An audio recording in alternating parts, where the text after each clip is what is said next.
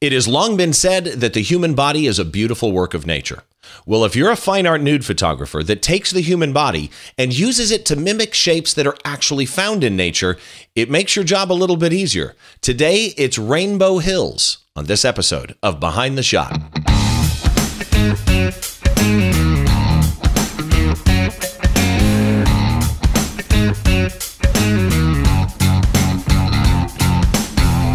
Hi, and thank you for joining me for another episode of Behind the Shot. I'm your host, Steve Brazel. On this show, we try and get inside the mind of great photographers by taking a closer look at one of their shots, from conception to completion, and all the weird little intricacies and problems and issues and solutions that happen in between. Today's guest is somebody that I've known for a little while. He's also involved with This Week in Photo. In fact, he has a class in the This Week in Photo school that I will tell you about coming up in just a little bit. But today's guest is Craig Colvin. Craig, welcome to Behind the Shot. Hi, Steve. Thanks for inviting me. It's been so long since I saw you because we just saw each other at WPPI in Las Vegas. Yeah, just a few weeks ago. Yeah, I had a lot of fun, man. The socialization aspect of WPPI to me is what really makes the show. The ability to sit around and have a drink with a bunch of photographers like yourself and talk shop. Right. Well, a lot of people, I never see them except once a year there at WPPI. So it's always good to go and catch up with everyone. Yeah, and Frederick and everybody from the TWIP family and so on and so forth. So let's talk about you for a little bit. You are San Francisco based. You're a fine art photographer, and what I find interesting about the type of stuff that you shoot, it's photography I would never most likely be able to shoot. You photograph the human body, but you photograph it as art where the body shapes kind of simulate nature in a way. When somebody asks you what you shoot, how do you describe it? I do fine art nudes where I'm trying to abstract the human body and show the curves of the body to make them look like the curves of nature. Which is really the shot that we're going to be talking about today is a perfect example of that. You've got a number of them on your website, and I'll give the link to your website in the show notes and at the end of this recording as well. But you are an award-winning wedding photographer. I mean, I was looking through your website, and over the last 7 years, the number of awards that you've accumulated, I had to scroll, let's put it that way. And you've been published in books and magazines. You've been in Rangefinder. You've been published in South Korea. Tell me about that. Mm-hmm. I get all sorts of requests for, using my images. They approached me and said, we love your work and would like to do a whole feature on you. And I don't read Korean, and I actually haven't found a translator yet to know what they said about me, but they did a whole feature in a South Korean magazine. See, that's where we're different. I would have been finding a translator or a Korean dictionary so fast to find out what they said. Yeah, well, I will eventually, but they always say that, pretty much the same thing, nice things, I hope. So I will do that down the road. Positive mental attitude, man. Positive mental attitude. You have had something that most fine art photographers dream about and many don't get. You've had exhibits, but not just exhibits in the U.S. or in San Jose where you live, but pretty much everywhere from the west coast of the U.S. all the way to Spain. Yeah, that's right. So again, you've got some chops behind you as far as recognition from your peers and from the fine art industry. You also teach workshops. That's correct. And there's information on your workshops on your website. Again, a link at the end of the show. And then something else that you've done that I find fascinating, and it's a class I got to sign up for on TWIP School. I've got a brief introduction to concert photography on the TWIP School, but you have a full-fledged class called Photographing the Human Form on TWIP School, correct? That's correct.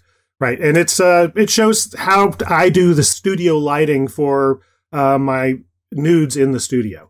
I show, I believe, 8 or 9 different lighting techniques, and it goes through all the different setups I do. So how this one was lit, this particular shot we're going to be looking at, it would be demonstrated. You discussed this shot that we're going to talk about in the class? I discussed a similar shot, similar lighting in that course. Which is awesome, because this shot that we're going to talk about today is called Rainbow Hills. I'm not going to bring it up yet intentionally because I kind of want to hear something before I do.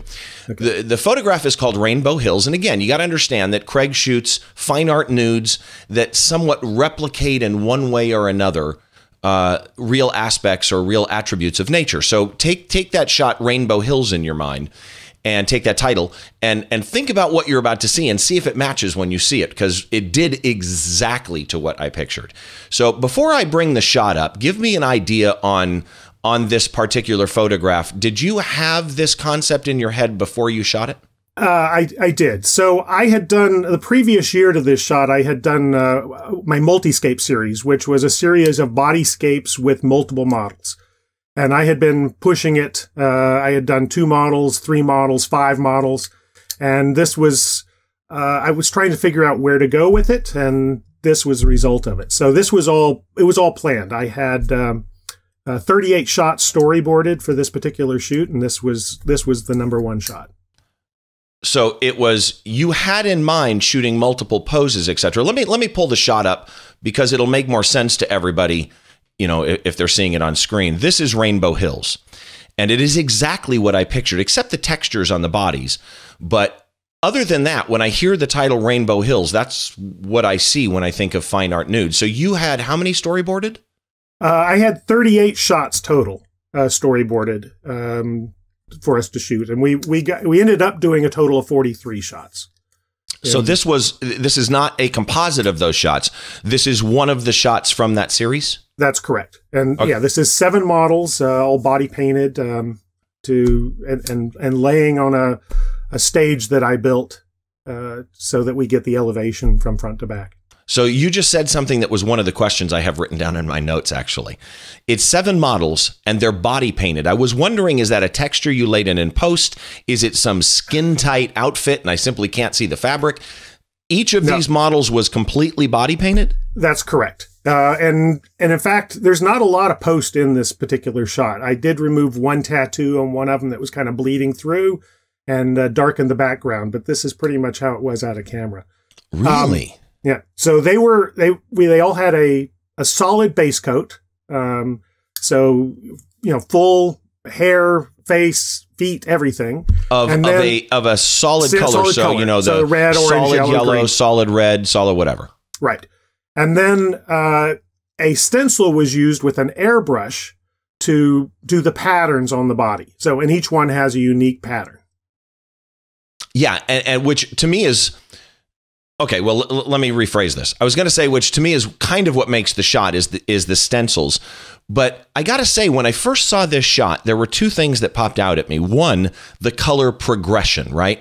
So the order of the colors could have been rearranged, obviously, in many different ways. Do the math, 7 times 7. You could have rearranged these in any order. Was this a conscious thought of the progression? Yes, it was to be the spectrum of the rainbow. So this is the exact color order that you would find in a rainbow. Oh, okay. I did not make that connection, probably because I'm colorblind. Okay. So that probably affects that. But then the stencils. The flow of the stencils could have been, had you put the different stencils in a different order. For example, the front stencil, if it was in the back, would not have stood out as much, especially the second stencil.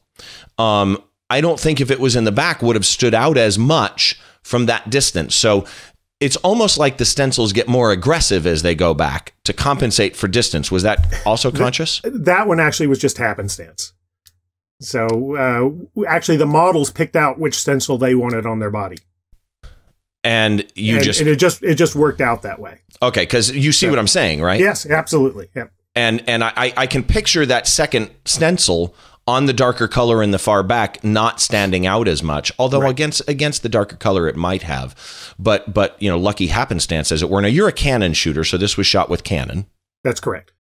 And what body would this have been done with? This was 5D Mark II. Okay, and I looked up the EXIF data on this.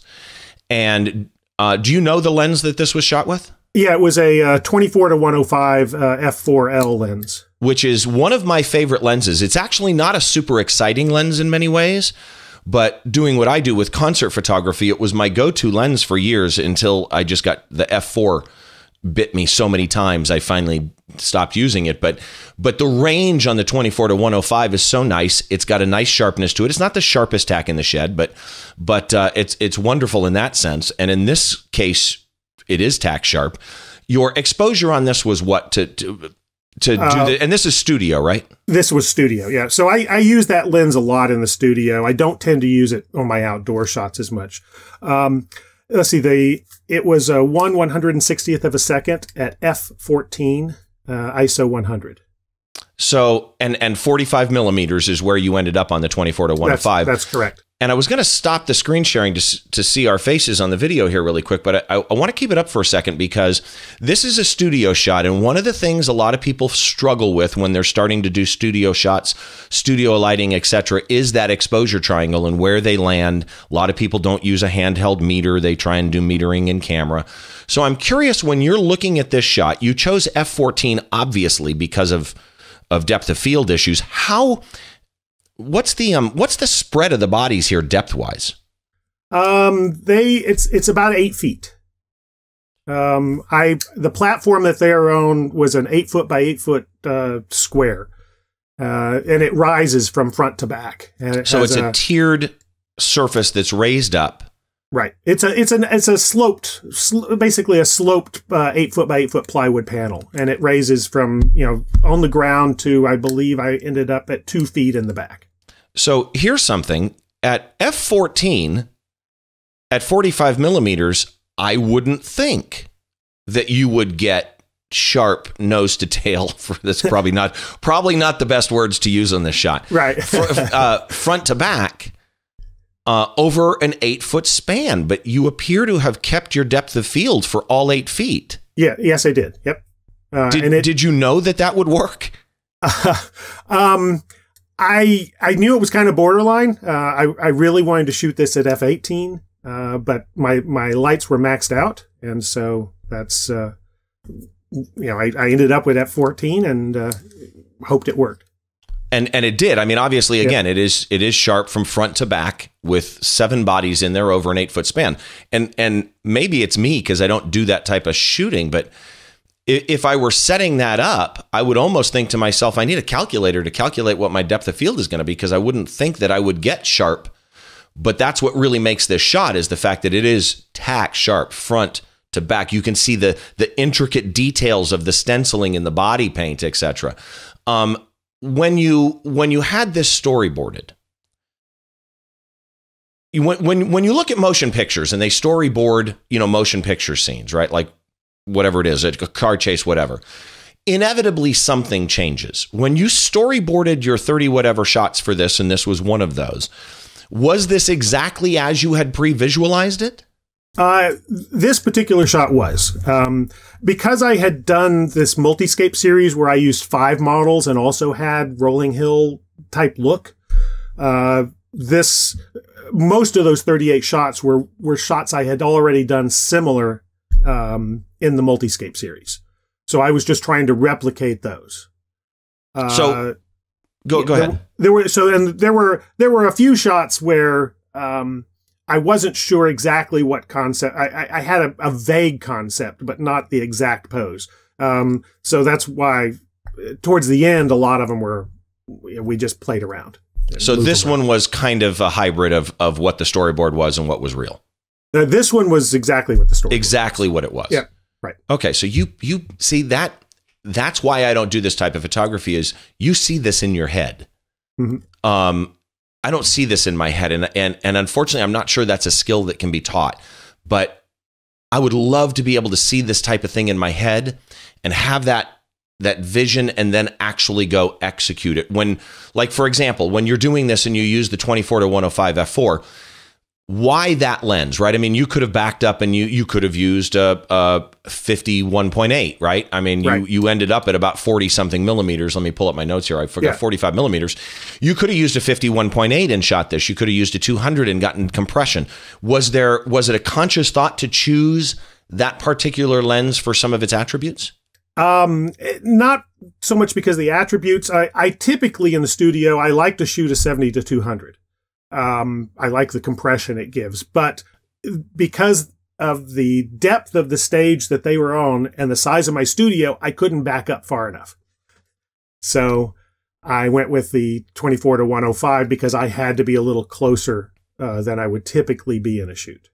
So then you've got them positioned And obviously, lighting on a shot like this is a work in progress, right? I mean, you light it and then you go, you know what, based on where their bodies are, I need to change it a little bit. And you play with your lighting. So explain to me in this particular shot what your lighting is. Okay. So there are 3 lights in this particular shot, and I'm going to start from the back. I have 2 1x4 gridded soft boxes, horizontal, that are set at 45 in the back corners. So they're strips or they're square? They're strips, 1x4 strips. And they're set at a 45-degree angle each, okay. Right, pointing back towards the camera. And so that's giving just a little bit of rim light. You can see on the 2 purples in the back, you can kind of, where their arms are, you can kind of see. Yeah, the arms and the thigh, you can see it on both sides. So you've got the next to the last one, you can really see it on the arm, and the last one, you can see it on the thigh. Right. And then the main light is a parabolic umbrella by Paul C. Buff, and I meant to look it up. It's big. I think it's 6 feet across. With a white diffuser over the surface of it, and it is hanging right above the center of it is probably about where the orange model is. Straight down? It is angled just slightly back. Okay, so the backlights are coming forward. The giant softbox or parabolic is straight over the orange, but slightly angled back. Right. Which explains, this was again one of my questions, was if you had any front light, those beautiful soft shadows in the curve of the hips would be gone. Right. And so you can see that the light is hitting, like, for example, the first and second model are hitting the hip, but you have such a feathered, smooth, beautiful roll off of that shadow, which had that lighting been any different, right, it wouldn't have been, not even different. Had it been any harsher, it would have killed the shot, because the whole thing is that smooth rolling rainbow hill effect. Right. Yep. Yeah, absolutely brilliantly lit. I mean, obviously what you do, but I have to ask, and you can lie if you want to. Did you get the lighting on the first try? Actually, so this was the first time I'd ever done this lighting setup. I knew that I needed to, my previous multiscapes were all backlit, no front light at all, but I knew because of the colors I needed to show it. So I decided I would try to do this overhead lighting. And it was, as I said, my first time trying it. So the body painting took a little over 8 hours to paint all them. So I had lots of time to play with it. So I played without any models, and I probably spent 15 minutes getting Well, how did you play without any models? Did you have somebody lay in there? I would just, I have a mannequin, and I just laid the mannequin down and kind of figured out the intensity, that I wanted F14 as my lighting. I didn't know about the shadows until they got there, and I did position it a little bit once they were all laying on the platform when I had all 7 models. I moved it front to back just a little bit to get the look I wanted, but it wasn't a lot of playing around with it once the models were there. So the key here was you had a mannequin to really kind of spec it out, as it were. That's right. So you get this shot into post. You said that there was not a lot of post-production on this shot. There was, it was, I increased vibrance, contrast, and it decreased the blacks. It was a little bit washed out, and so I added the contrast to it in post. And then the background, because of normally I would like to have the models be 8 feet from the background, but because of my small studio size, the black drapes that were behind them were only probably about 1 foot.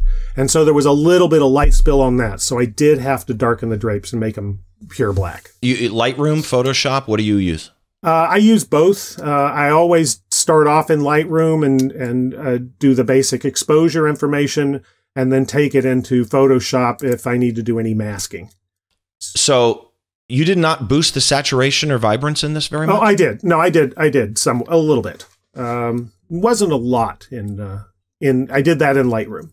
Any third-party software that you use, plugins or anything like that? I do for a lot of my shoots. I didn't on this one. I use Nik software and Portraiture for skin smoothing, and I didn't need to, I've played a little bit with Portraiture. I need to do that more. I'm a huge Nik fan.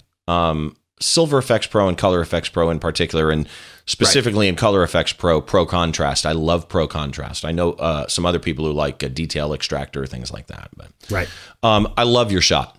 Oh, well, thank you. Absolutely love it. Well, like I say, when I heard the name Rainbow Hills and knowing the type of subjects that you shoot, this is almost exactly what I pictured. The titling is perfect for this, which to me matters. I mean, it helps bring across the mood and the enjoyment of the photo when it's titled properly. And this one is absolutely perfect. So if people want to know more about Craig Colvin, where can they go?